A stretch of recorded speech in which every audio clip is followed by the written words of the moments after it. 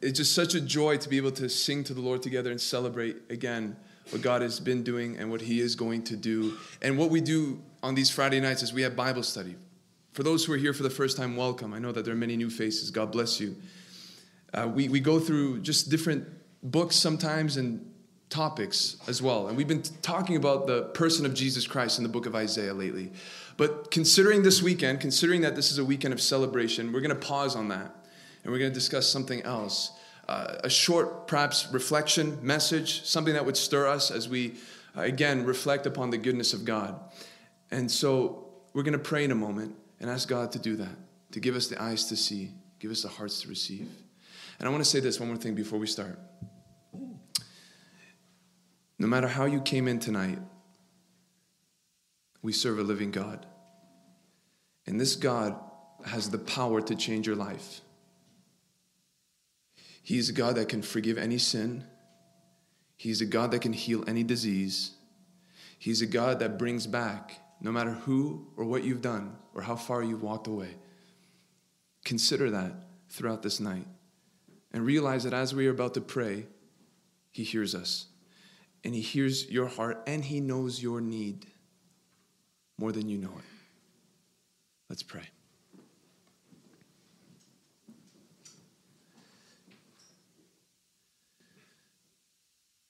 Father, we thank You so much for bringing us together in this place. And Lord, we trust that You have something for us, but Lord, we come to give You something as well. We give You our attention. We give You our affection. We give You a willingness to obey. And Lord, we know that we need Your help even in that. So Lord, in this moment, would You give us the minds that are free from distraction and hearts that are free from any stubbornness to simply hear Your voice. And we ask by Your power that You would make every person disappear except for the God-man, Christ Jesus. And may He be loved and adored and cherished by every heart, whether for the seasoned believer or for the one who has not yet believed. May today bring about a fresh sense of adoration towards the Master. So Lord, we just ask even now that You would have Your way in this meeting. And Lord, even from now, we say thank You, and we give You all the glory for the things that are going to come about from this time together. We give You all the praise and recognition. In Jesus' name we pray. Amen. Amen. There was a man who felt the urge and the desire to take it upon himself to study the major religions of the world and to just discover what people are dedicating their lives to from different areas in the world and different backgrounds. And as he would go to different leaders of different faiths, he finally came to a Christian leader and he asked for a Bible. And when he took that Bible, he read it cover to cover, and he read it with detail, and he read it with great desire to really find out what believers believe. And after some time, he reunited with this Christian leader again, and the man was curious to find out what this skeptic, what this searcher for truth discovered about the Word of God, and what was the most amazing, astounding thing that he found out of the Scriptures. And as he asked that, what was the thing that popped out of the book for you the most? What was the thing that you felt like was the most intriguing concerning the Christian faith? He didn't hesitate, and the Christian leader, the minister, surely thought that this person would have said something about the crucifixion, would have said something about the incarnation, how God took on flesh, would have said something about the resurrection, would have said something about eternal life. And those are all glorious things.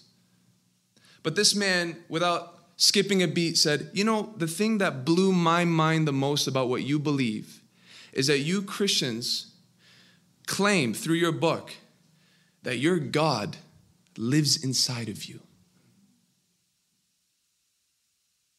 Now, I've studied all these different religions, and I realize that they go to a place to seek God, or they believe that there are a plethora of different gods, but you claim that your God takes up residence inside of you. The Christian leader was startled. And it is an amazing thing to believe. The Bible says about believers that we are known as the temple of the Holy Spirit.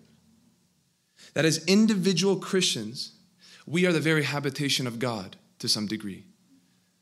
That God comes in and he takes up our hearts as his abode. And this is a marvelous truth because Paul continually uses this language. The New Testament continually uses this imagery of us being the temple of the Holy Spirit, borrowing it from the Old Testament, where in the Old Covenant, before the New Covenant was established, you had people, the people of God, going to a specific location on different pilgrimages and different feasts and different times of the year to meet with God, where God would manifest his glory and his power. And then the New Testament's like, oh, no. It's not about where you go. Now it's God goes where you go. And he takes up residence in your life. And he walks with you and he talks with you and he lives with you. Now that's true for the individual believer, that we are all temples of the Holy Spirit. But it's also true in the corporate sense. That as we come together, we make up what is known as the temple of the Holy Spirit. This is what Paul said in Ephesians 2:22. That being built up together for a dwelling place for God by the Spirit. That's exciting. That's a wonderful thing. And we have permission to some degree to go to the Old Testament and take some insights about how the temple of the Holy Spirit operate, the temple of God, in the physical sense, and the lessons and principles that we can bring to the spiritual sense that we are the temple of the Holy Spirit corporately. And that's what we're going to focus on.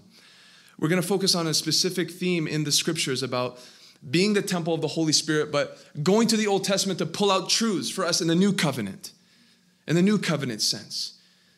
I mean, we see this throughout the Bible. We look at the attention that the Bible gives to this structure known as the temple. In the book of Exodus, it was known as the tabernacle. We went through that together as a series on Friday nights. And we see that half of the book of Exodus is dedicated to building the thing. I mean, God could have just said he gave a blueprint for a building and now he manifested his glory. No, let's get every instruction in there about every piece of furniture, the length, the color, the material, for an exhaustive 20 chapters. And there are specific lessons just in those instructions alone. But here's one principle. Here's an example of how we can draw principles in the New Testament sense. You go, why does God give so much attention to detail? Because God is a God of detail. And the same attention that he gave to the detail of that physical structure, to make sure that it was exactly what he wanted it to be for his glory to manifest and for him to be comfortable, so to speak, in his own house. Likewise, in the New Testament, God cares about every detail of your life and mine.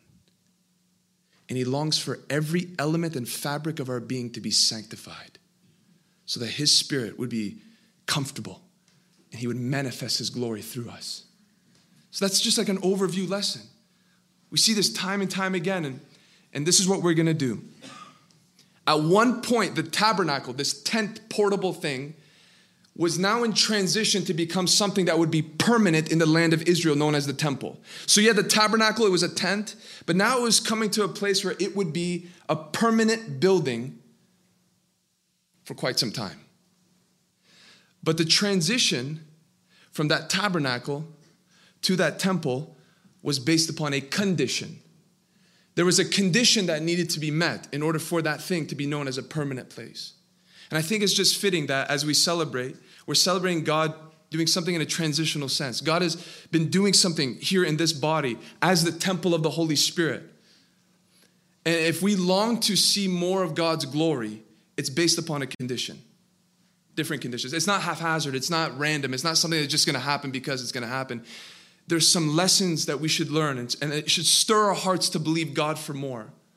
Because here's what we love about the temple of the Old Testament, do we not? The stories of how the glory of God would fill that house. And it was so powerful that the ministers couldn't even go in and do what they needed to do.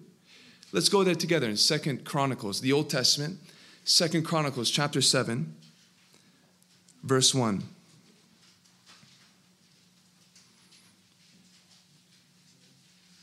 Second Chronicles 7:1.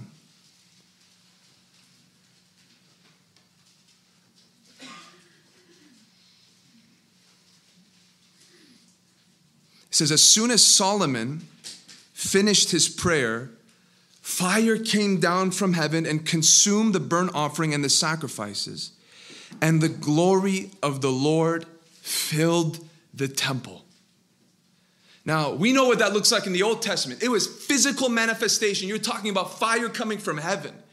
You're talking about a weighty sense of the majesty and the holiness of God that would almost paralyze you in fear and in wonder. That's what they experienced. Now, I don't know what that exactly looks like in the new covenant. All I know is that I really want it. Whatever the glory of the Lord looks like in the new temple of the Holy Spirit being this corporate body, we should strive for that. We should long for that. We should want God to so manifest his power, so make himself known, so make his son clear to the minds of those that are clouded in their understanding of his beauty and his majesty and his compassion. We should desire, as Paul says in 1 Corinthians 14, that even a non-believer can walk into an environment just like this, and the Spirit of God be so powerful and so obvious that he would fall on his knees and say, surely God is among you, as a result of the conviction of sin in his life. We should believe for that. As one preacher said it, there should be no dead services with a living Christ.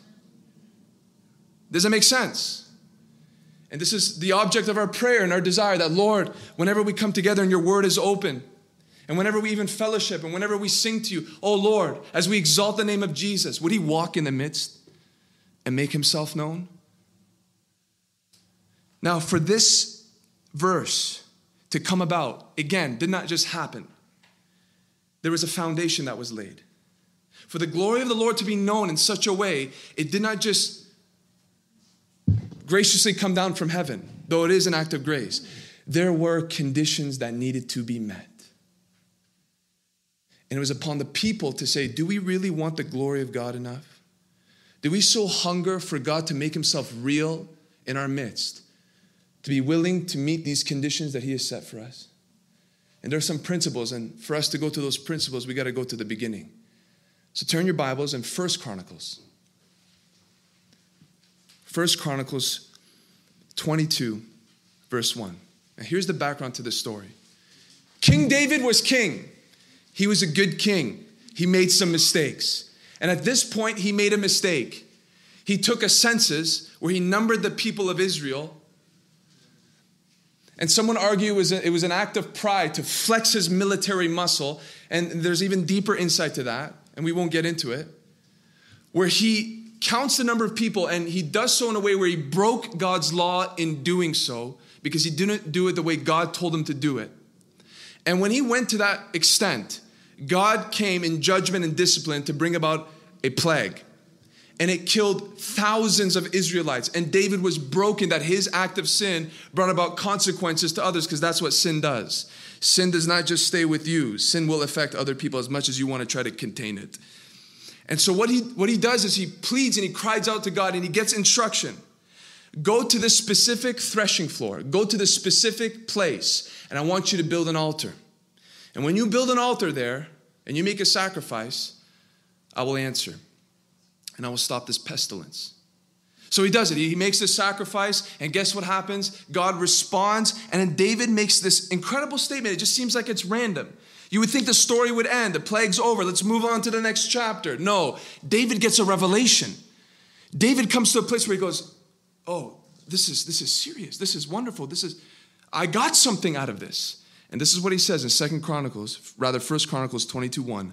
Then David said, here shall be the house of the Lord God, and here the altar of burnt offering for Israel. It was not there at all. It was in its respective place in a different part of Israel. But after this, he goes, hold on. This is where we're going to build God's temple. This is where we're going to do it. You think, how did he come to that conclusion out of all of this? Well, God surely revealed it to him. And it was based on what we see here early on in verse 26. And David built there an altar to the Lord and presented burnt offerings and peace offerings and called on the Lord, and the Lord answered him with fire from heaven upon the altar of burnt offering.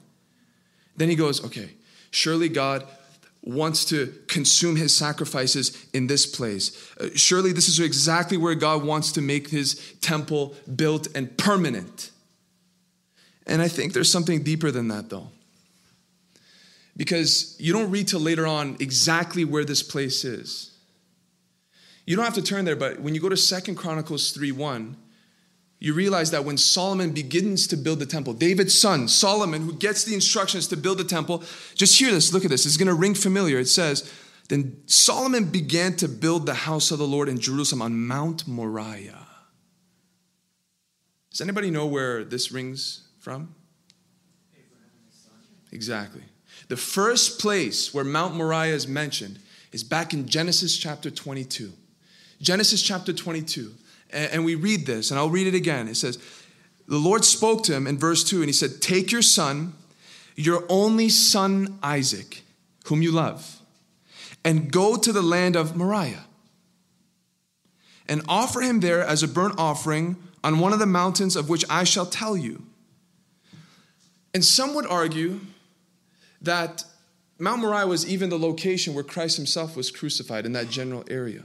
Now that's up for debate, but what we have in Scripture recorded, clear cut, is that Mount Moriah was a place where Abraham made a sacrifice and where David made a sacrifice. And I think that the location where God wanted to build his house is not just by happenstance, that there is a theme behind Mount Moriah. There is this understanding of what this place symbolizes that is crucial to seeing how God wanted to build his house and where God wanted to build his house.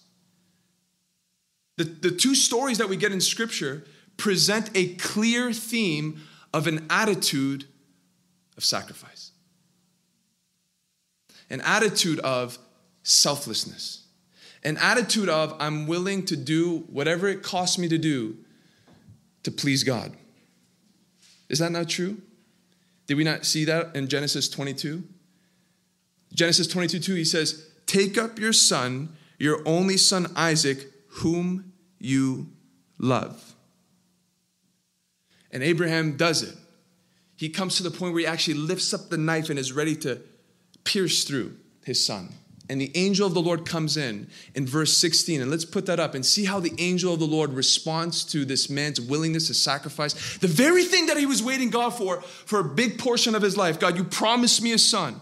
You promised me this deep desire that I want some descendants here. I really want this. And now when he comes and he's enjoying it, God comes and brings a test. And when he comes to the test and he passed the test, look at what the angel of the Lord says. By myself I have sworn, declares the Lord, because you have done this and have not withheld your son, your only son, I will surely bless you.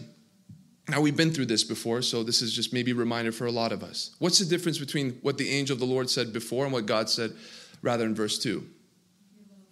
Whom you love. In Genesis 22:2, he says, go take up your son, your only son, whom you love. Now, when he was willing to sacrifice it, he repeats himself, but he doesn't include whom you love. Because he realized that he loved God more than Isaac. He realized that he loved the giver more than the gift. He realized that he was willing to take the very thing that he cherished the most, that he waited so long for, that he was just on the edge of his seat day by day, hoping that this would come to pass as his body was getting older and his wife was getting older. And God realized the very thing that you love so much, you've proven that you love me more. Sacrifice. And then you fast forward to this clear scene here in 1 Chronicles 21. And the man, Ornan, who owned the area, he says, take it. You can take the land for free. You don't have to pay anything for it. Whatever you need to do, you do it. And David says this famous phrase. We've heard it before. Look what he says. No, in verse 24 rather. But I will buy them for the full price. I will not take the Lord what is yours, nor offer burnt offerings that cost me nothing. I'm not interested in worshiping God in a way that it does not cost me anything. I'm not interested in my relationship with the Lord being something of which does not require me to make some kind of selfless lifestyle. No, I'm not interested in that. I want to give whatever I can give to him. And it is an honor and privilege to do so. And I find it fascinating that it is this place, Mount Moriah, where God wanted to establish his house. God wanted to build his house on the foundation of an attitude of sacrifice. And that's foundational for this house and for whatever house you represent. That as we come together as a body, as we desire, I hope it's our desire to build God's kingdom and advance it through our lives, as a spiritual house, we will not see anything of the glory of God if we're not going to first lay the foundation of sacrifice. Whatever it costs me, Lord, to see your glory, I'm willing to pay the price from my end. And that's important for us in our day because we live in a very consumeristic mentality and society. Give me, give me, give me, give me, give me. It's almost an offense now to ask somebody to do something if they're not going to get anything in return. And unfortunately, that kind of attitude and mentality has crept into the Western church where we've made this more about a consumer experience than about a place of sacrifice. About a place of how can I give. It's not about how can I give, it's what can I get?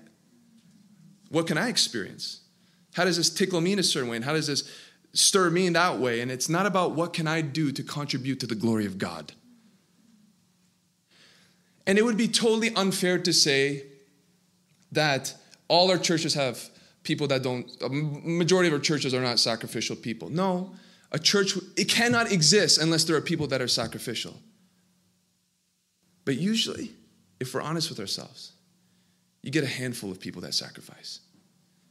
A handful of people that give so much, and then the rest living off of their sacrifice and not giving anything of their own. And I love what David says to the man that offered his land freely. Look what he says. He says, no, but I will buy them for the full price. I will not take for the Lord what is yours. I'm not going to take what belongs to you and make it mine and give it to God. Do you see? I'm not going to ride off of your sacrifice. I'm not going to ride off of your service. I'm not going to ride off of your ministry, though we are blessed by one another's ministry. I'm going to give whatever I need to give to contribute to this. So let me pay and let me offer something to the Lord. That's a beautiful way of thinking because David was obsessed with the glory of God. David was totally consumed. Though he was a man of great exploits and great experiences, there was one thing that he desired above every other thing, that he would dwell in the house of the Lord, to gaze upon the beauty, to inquire in his temple. And he came to a point in his life where he says, even early on, he goes, I'm paraphrasing here, how is it that I live in a palace and God's living in a tent? How does that work? Let's put up Psalms 132. It goes even deeper than that. He had a concern. How do I live in this amazing house and God's out there somewhere in a tent? It can't be. We got to do something about this. Do you think it was just a concern that he had once? No, it was the thing that kept him up at night. We can go to verse 2 rather.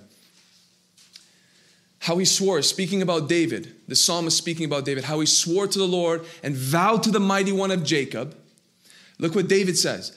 I will not enter my house or get into my bed. I will not give sleep to my eyes or slumber to my eyelids until I find a place for the Lord, a dwelling place for the mighty one of Jacob. I don't want to live in a state of comfort until I know that God is comfortable, so to speak. Until God has his rightful place in my day, whatever power that I have to make it so, I will make it so. This is what consumed a man.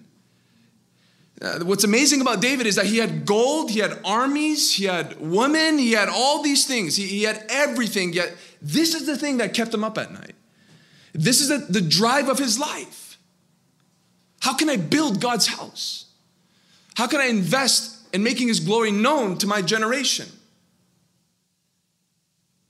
He was a man of sacrifice, and he lived a huge portion of his life preparing for his son to build the temple, because this is what he lived for. Now, what's amazing is, compare this, you can turn there if you want, compare this attitude that David had. And you read through your Old Testament, you come to a small book called Haggai. And you go to chapter 1, and you realize that the people of God have come to a place where the temple was destroyed and needed to be rebuilt because they were in exile. Coming back, the temple was destroyed, it needed to be rebuilt, and God brought an indictment. And God brought a rebuke in Haggai chapter 1, verse 3. And he speaks through a prophet. And he says, then the word of the Lord came by the hand of Haggai the prophet. Is it a time for yourselves to dwell in your paneled houses while this house lies in ruins? So the word panel there is to say decorated. It's to speak of something that was given investment into to make it to be elaborate and beautiful. And he goes, is that the time right now for you to invest in your own house and your own comfort? And is God against those things? No, but compared to where the house of God was, he goes in verse 4, is it a time for yourselves to dwell in your paneled house while this lies in ruins? Now, therefore, thus says the Lord of hosts, consider your ways. He just says, I want you to think about your ways now. I want you to look into your priorities in life. I want you to see where you have placed God's house in the list of your ambitions. Where does it lie? God's not against doing things. God is not against having enjoyment in life and doing things for your house. That's not what he's saying. It's all about priority. It's all about priority. And what I find amazing is that you had these people in the book of Haggai that were striving so hard to build for the house because they were gone for so long. So they wanted to just get to a new place in life as they were coming back to Israel. And in comparison to David, who had everything, he goes, this is the one thing I live for. Let me just make this very clear to anybody here that has ambitions in life that does not center around the glory of God. If you even get close to where David gets, you'll realize that it will not satisfy. I guarantee it. I promise you, according to this word, that if you're trying to build something, your own empire, your own idea of what your existence should be about, and it does not center around the person of Christ and the gospel and fulfilling the will of God, you will be disappointed. Learn from David, who had it all and yet said, the most satisfying thing in my life is to know that God is satisfied. Is that he is pleased and that he is honored and he is glorified through my life.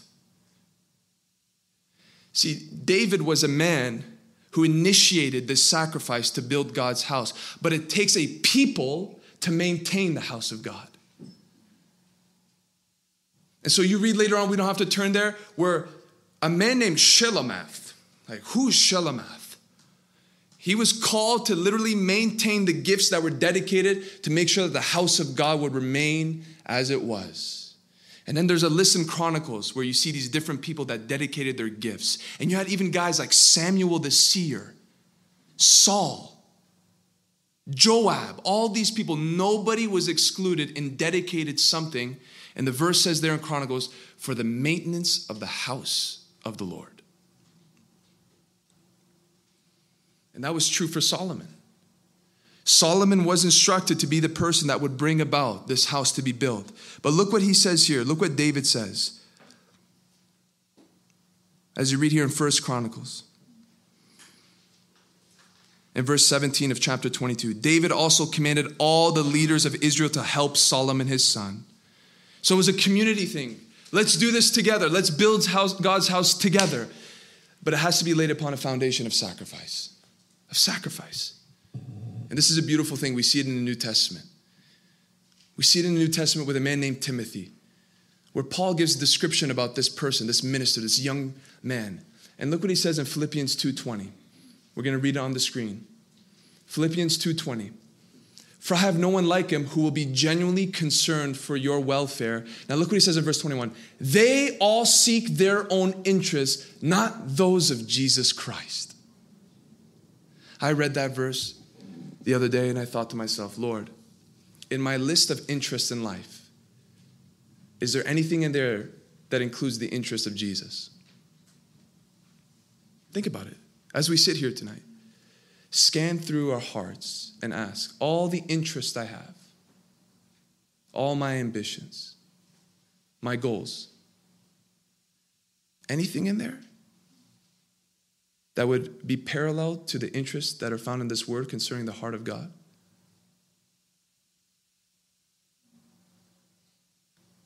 I think what we do, though, with our relationship with Christ is we try to get him interested in our interest. And we try to convince him about our own will. And we, like Joseph, when Jacob was blessing Ephraim and Manasseh, had his hands placed in a certain way, and Joseph said, no, do it this way. That's what we try to do with God's hands. We say, no, bless this, God. And God says, no, I have a different way. I have a different plan in mind. I want to bless it this way. No, Lord, bless it this way. We try to grab his hands in prayer and we fast. And God says, I'm trying to mold you into my will. I'm trying to bring you into the place where I want you to be. I want to get my interest into your veins. So it's not just a duty, but it's actually a delight. It's not just what you need to do, it's something that you get to do. It's not just a list, it's your very food. As Jesus says, it's my food to do the will of my Father. They all seek their own interest, not those of Jesus Christ. We can know this, that the idea of God's glory being known will not even be a hint of a reality if it's not built upon a foundation like it was in Mount Moriah, sacrifice. Lord, what am I willing to give? Lord, show me what to give. This isn't about money. This is about giving whatever God wants from me to invest in his house, the spiritual body of Christ being built up to see God's glory manifest. So it was built upon the foundation of sacrifice. But it wasn't just that. It was built through a certain type of people with a certain type of mindset. Who built God's house in this context? Was it David? It was Solomon. Have we ever wondered why? David was the one that stayed up all night. David was the one that was going crazy about the idea of God having a dwelling place permanently, so glorious and so majestic. David was known as a man after God's own heart. Surely, Lord, if you gave this man the blueprint, you're going to give him the privilege of seeing it come to pass. And God says, as much as this man was after my own heart, and as much as he was a person that desired for me to make my glory known, there was something about him that disqualified him from having that opportunity. Does anybody know what it was? It says in chapter 22, verse 7. Look at there in chapter 22, verse 7, 1 Chronicles. David said to Solomon, my son, I had it in my heart to build a house to the name of the Lord my God. But the word of the Lord came to me saying, you have shed much blood and have waged great wars. You shall not build a house to my name because you have shed so much blood before me on the earth. Now what's amazing there is that this isn't speaking about God being unforgiving. There's a principle here. There's a lesson here concerning God's house being built and the type of people that God wants to see build it. There was qualifications. David did not meet those qualifications. His history and his reputation had too much stain on it to be associated with something as holy as the temple of the Lord. And so he says, you're going to give it to your son. Now, that's amazing because when you go to 1 Timothy 3, you don't have to turn there. When there's qualifications for leaders, it says that they shouldn't be quarrelsome, verse 3.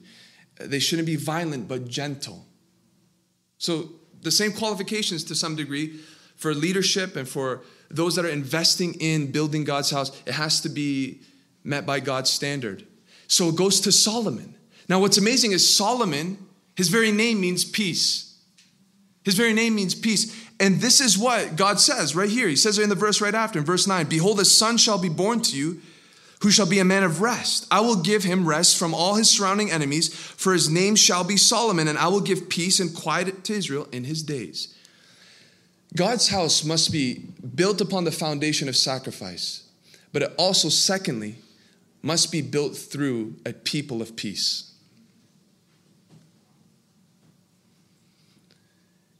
God's house, God's temple cannot reach a place where his glory is manifested if it is being occupied by people of war that enjoy shedding blood or who find no problem whipping each other, cutting each other, tearing each other. The Lord has a standard. He says, my house shall be a house of peace, and it requires a people of peace to do it. And I thought to myself, well, in the Old Testament, there's that picture of actual war and actual fighting and actual bloodshed. In the New Testament, it uses that language, but with different weapons.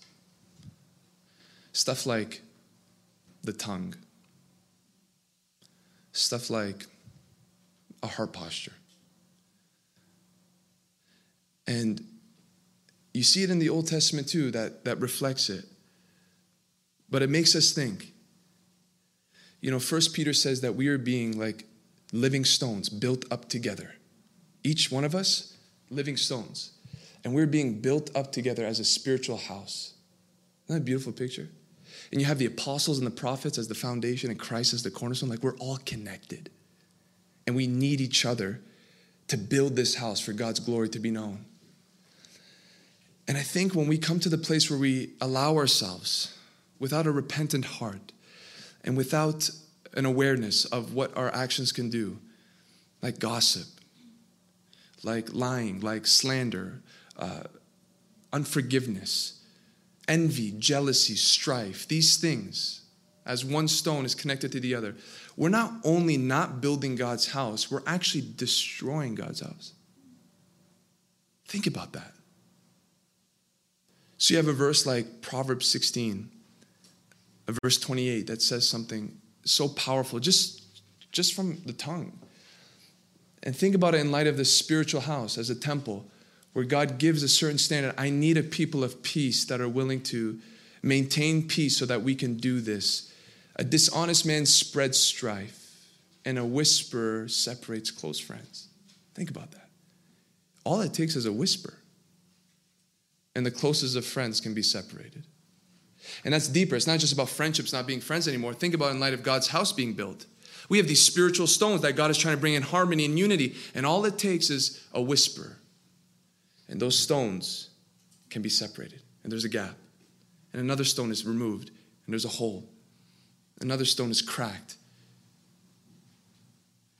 And this is so serious to God. I mean, we think about the physical temple. We think about God's actual temple with the gold and the imagery and everything else. Could you imagine somebody going up there and spraying graffiti on it? We'd be like, that's blasphemy. Lack of reverence. There's no sense of awe. What are you doing? But we don't think that way about the spiritual house of God, the temple of the Holy Spirit. We don't see the damage that we can do. We don't see how holy this is. And perhaps because we've been so convinced that we need to see something, that we need to see gold and shrines and stuff like that. And God's trying to switch our perspective. You know what's beautiful in the New Covenant sense? You got people from different tribes, background, tongues, age groups, educational, and we're being built together, unified, loving Jesus and worshiping with everything in our hearts. That's more beautiful than a building of gold. And Paul gives warning. Paul gives warning in a profound way in 1 Corinthians 3:16. He says, do you not know that you, plural, are God's temple? Don't you know that God lives inside of you? And he's not talking individually, he's talking about the house. He's talking about the Corinthian church. He goes, do you not realize that you are God's temple, that God's Spirit dwells in you? Now look at, this is weighty, this is heavy, we're not in the Old Testament. I'm in 1 Corinthians. You would think you would read this something in 1 Chronicles. No. Verse 17, look what Paul says in the Spirit. If anyone destroys God's temple, God will destroy him. For God's temple is holy, and you are that temple. We're not talking what Solomon built on Mount Moriah. We're talking about Friday night Bible study. This is holy. This is weighty. This is serious. And God, through Paul in the Spirit, says, this is so sacred to me, Corinthian church. If there's anybody in your midst that has it in their heart to destroy this temple, I'm going to destroy him. Amen. I'm just reading Bible. Now, what did the Corinthian church deserve by hearing this? What were the actions? Was it graffiti in the church building? Was it stealing from the offering plate? What was it? Well, we have to read the context and go back to verse 3 and see what Paul was rebuking them for. He's saying, for you are still of the flesh, for while there is jealousy and strife among you, are you not of the flesh and behaving only in a human way? It's in that same chapter where he says, let nobody destroy God's temple. Because those things bring division. Those things remove stones from their place. Those things cut and disunify what God wants to build together so that the glory of God can be displayed. And so the Lord speaks to David, says, as much as you have a heart to serve and all these wonderful things, I need a person of peace. I need somebody that's willing to put down their weapons and be at rest. And let's make it new covenant. I need a person that's willing to forgive. I need a person that's willing to confront for the sake of reconciliation. I need a person that's willing, like the Bible says so many times, to use their mouth to build up and not to tear down. Because I'm trying to build something here. And requires a people of peace. Again, it wasn't just Solomon. He says to the rest of the leaders, do this together. He says to the rest of the people, do this together. It doesn't work when there's just a few people of peace. Everybody needs to be on board to say, we're willing. We're willing to put down our pride. We're willing to put down our selfish ambition. We're willing to put down our insecurities to say that there's something greater than even those things in my heart. It's God's glory. And I want to invest in it, not take away from it. It's so serious to God that when you go to the 7 things that God hates in Proverbs 6, one of them is when somebody comes and sows discord among the brethren. Why? Because he's trying to build something. And that's tampering with what he wants to build. Sounds easier said than done, huh? Built upon the foundation of sacrifice and built through a people of peace, yet there's still one more element that is crucial. And I would say that if this element is not included in the equation of building God's house, the other 2 will not be very long-lived. It won't be. You won't have much sacrifice, maybe in the beginning after a conference where everybody's excited. Maybe for some time you will have peace until selfish ambition creeps in again. But there's this thing, if this is the glue, if this is the very thing that is just central, then those things we can, by God's grace, rest assured, will continue to move on. Not only move on, but be strengthened. Why did David want to build the temple? What was his ambition? What was his drive? What was the motivating factor for Solomon after David would pass on from this earth for the next generation to say, let's do this. Let's build this. Whatever it takes, sacrifice, peace, let's do it all. Well, he says it in verse 19 of chapter 22 of 1 Chronicles. Look what he says. Now set your mind and heart to seek the Lord your God. Arise and build the sanctuary of the Lord God. So that, here's the reason. So that, the reason why we want to build this house, so that the ark of the covenant of the Lord and the holy vessels of God may be brought into a house built for the name of the Lord. David wanted the glory of God to be known. David wanted the presence of God to be manifest. David wanted people to realize that there is a living God who can change lives. And he was stirring the people to pursue the very same thing. And let's make it local. If it is not our desire to make God known, if it's not our desire to make his word central and his will declared and described, if it's not our desire to see God make his son clear and the savior of those who would hear of the good news of Jesus Christ, we will open ourselves to many dangers beyond measure, if that's not central. I mean, if this or anything else is outside of that main purpose, what are we doing? What is it all about? David says, I want to see the glory of God known. I want to see the presence of God that's represented in that ark to pour out its fullest potential in our day. And the people are like, we're in. We're in. And if it's not for God, if it's not for His will, if it's not for His glory, do you see how it can open it up to many crazy things in this life? And here's the proof of that. Before there was a David, there was a Saul. And Saul's reign was a train wreck. I mean, he started out good, but then it didn't take very long before he invited all this craziness, not only into his life, into his family life, into his ministry, into his future. And you think to yourself, why didn't Saul have it in his heart to build God's house? Why wasn't Saul a participant? Why wasn't Saul an initiator in seeing God do something wonderful in his reign?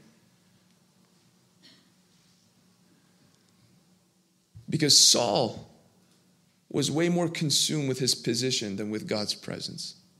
Way more consumed. So caught up in self. So caught up in his own name being recognized and praised. So caught up in his popularity and the praise of others that he completely missed the opportunity for that Ark of the Covenant, signifying God's presence, signifying God's name to being lifted up. And David says something tragic when he becomes king. The moment David was anointed Israel, you know what his first goal was? Let's get the ark. Listen to this. This is powerful. He says in verse 3 of chapter 13 of 1 Chronicles, when he's trying to tell the people, hey guys, are you guys convinced? Can we go get the Ark of the Covenant? Can we do something with the presence of God? He says, then let us bring again the Ark of God to us, for we did not seek it in the days of Saul. What a depressing statement to say about somebody who had the opportunity to do something with the glory of God, but was so consumed with self that he missed it. Now here's my point. How many people in different places around within the church setting are living like Saul? Trying to pursue something even in light of ministry to get their name known, to get the praises of others, to get the recognition of other fellow people. To the point where they're chasing others, chasing other people out of the church, trying to chase people out of their positions in ministry. And David spent his life running away from his father-in-law because instead of Saul chasing God, he was chasing his name. Missed it. Completely missed it. But David had it. And David convinced a generation to go after it.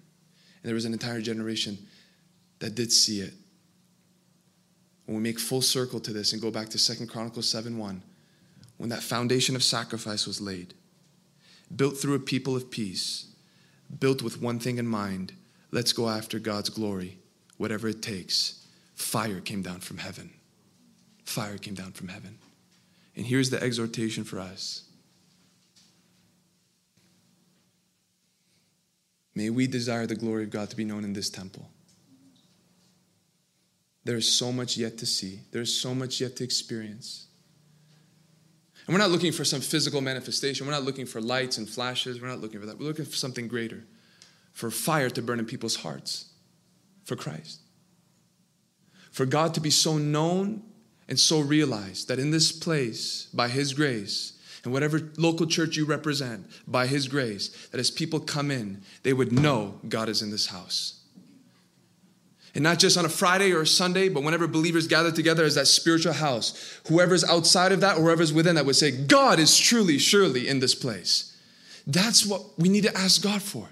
That's what we need to believe God for. Because the days are too dark to play church. The days are too dark to not live sacrificially. The days are too dark to be a people of war. There's enough war and craziness outside of the church. We don't need to bring it in the church. The days are too dark to not say, oh God, whatever it takes, whatever I can give, whatever I need to lay down, whatever I need to partner with, whatever it takes to make your name known, let it be known. Let it be known.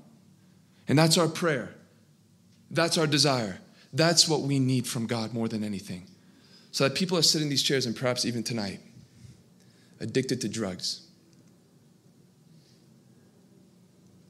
would know the glory of God through the gospel of Jesus Christ and would be set free. For those that are addicted to lust and in bondage to sin and can't see themselves get out, that it would be the glory of God through the gospel of Christ that would set people free. For those that are so wounded and bruised, they would know something of the glory of God that would fill every void and bind everything. It's possible. It's possible in 2019 for the presence of the Holy Spirit to change lives in a way where we would stand in awe like they did outside of that temple and say, God is here. That's our desire. And we want him to be glorified. And that's going to be the very thing that will keep a people staying on track in the center of God's will. That will make sacrifice a lot easier. That will make peace and seeking to be peacemakers a lot more desirable when we say that there's something greater in this life than me. There's something more amazing than my own plans. There's something more wonderful than my name, and that's the name of Jesus. And I want to do whatever it takes to exalt his name and make it known. But it's going to require sacrifice. It's going to require peace. It's going to require an ambition above all other ambitions. Lord, let your glory fill this house. That's what we're desiring. Can we bow our heads and pray? Father, we thank you for the awesome truth about your temple being us, and that we get to come together corporately and be a dwelling place for God by the Spirit. Lord, we can't force your Holy Spirit to do anything. We cannot manipulate him to perform any task. But what we choose to do in this moment is humble ourselves. Say, God, first cleanse us from all unrighteousness and wash us from all selfish ambition. And Lord, make it the prime desire of our lives that through us individually, yes, but even the different local bodies that are represented here, to host the presence of God and for people to know that you are a living God when we come together. And Lord, that might not look like fire, but it would look like supernatural love. That might not look like sacrifices being consumed from something coming out of heaven, but it looks like serving one another sacrificially. It might not look like a voice resounding from the heavens or from a mountain in Sinai. But Lord, it looks like your word being cracked open and for the Holy Spirit breathing on those verses into our hearts. And so, Lord, we come because we are hungry. We are yearning. And Lord, even as we celebrate what you have done in this local place this weekend, what you've done with people throughout the years, we say thank you. And Lord, we say we want more of your glory. So much more, Lord. We're full, but we're not satisfied. We're so full because you fill our hearts. But Lord, we're not satisfied because we know that there's so much more. And we pray that, God, you would be pleased to be in the midst, that you would be delighted. Lord, may we be a people of peace, laying down our pride, laying down our own interests for the interest of Christ to be preeminent and to be first. May we not see that as some dragging task. May we see that as the reason to live and the joy of life, to be fully known in that place alone, in that place alone. And so, Lord, as we even sing the song, we sing it as a prayer, as your temple, as your house. And we trust, Lord, that you will answer this in the days, weeks, months ahead. We trust that you'll answer it to every local church that is represented here. Every ministry that is represented here would know the glory of God.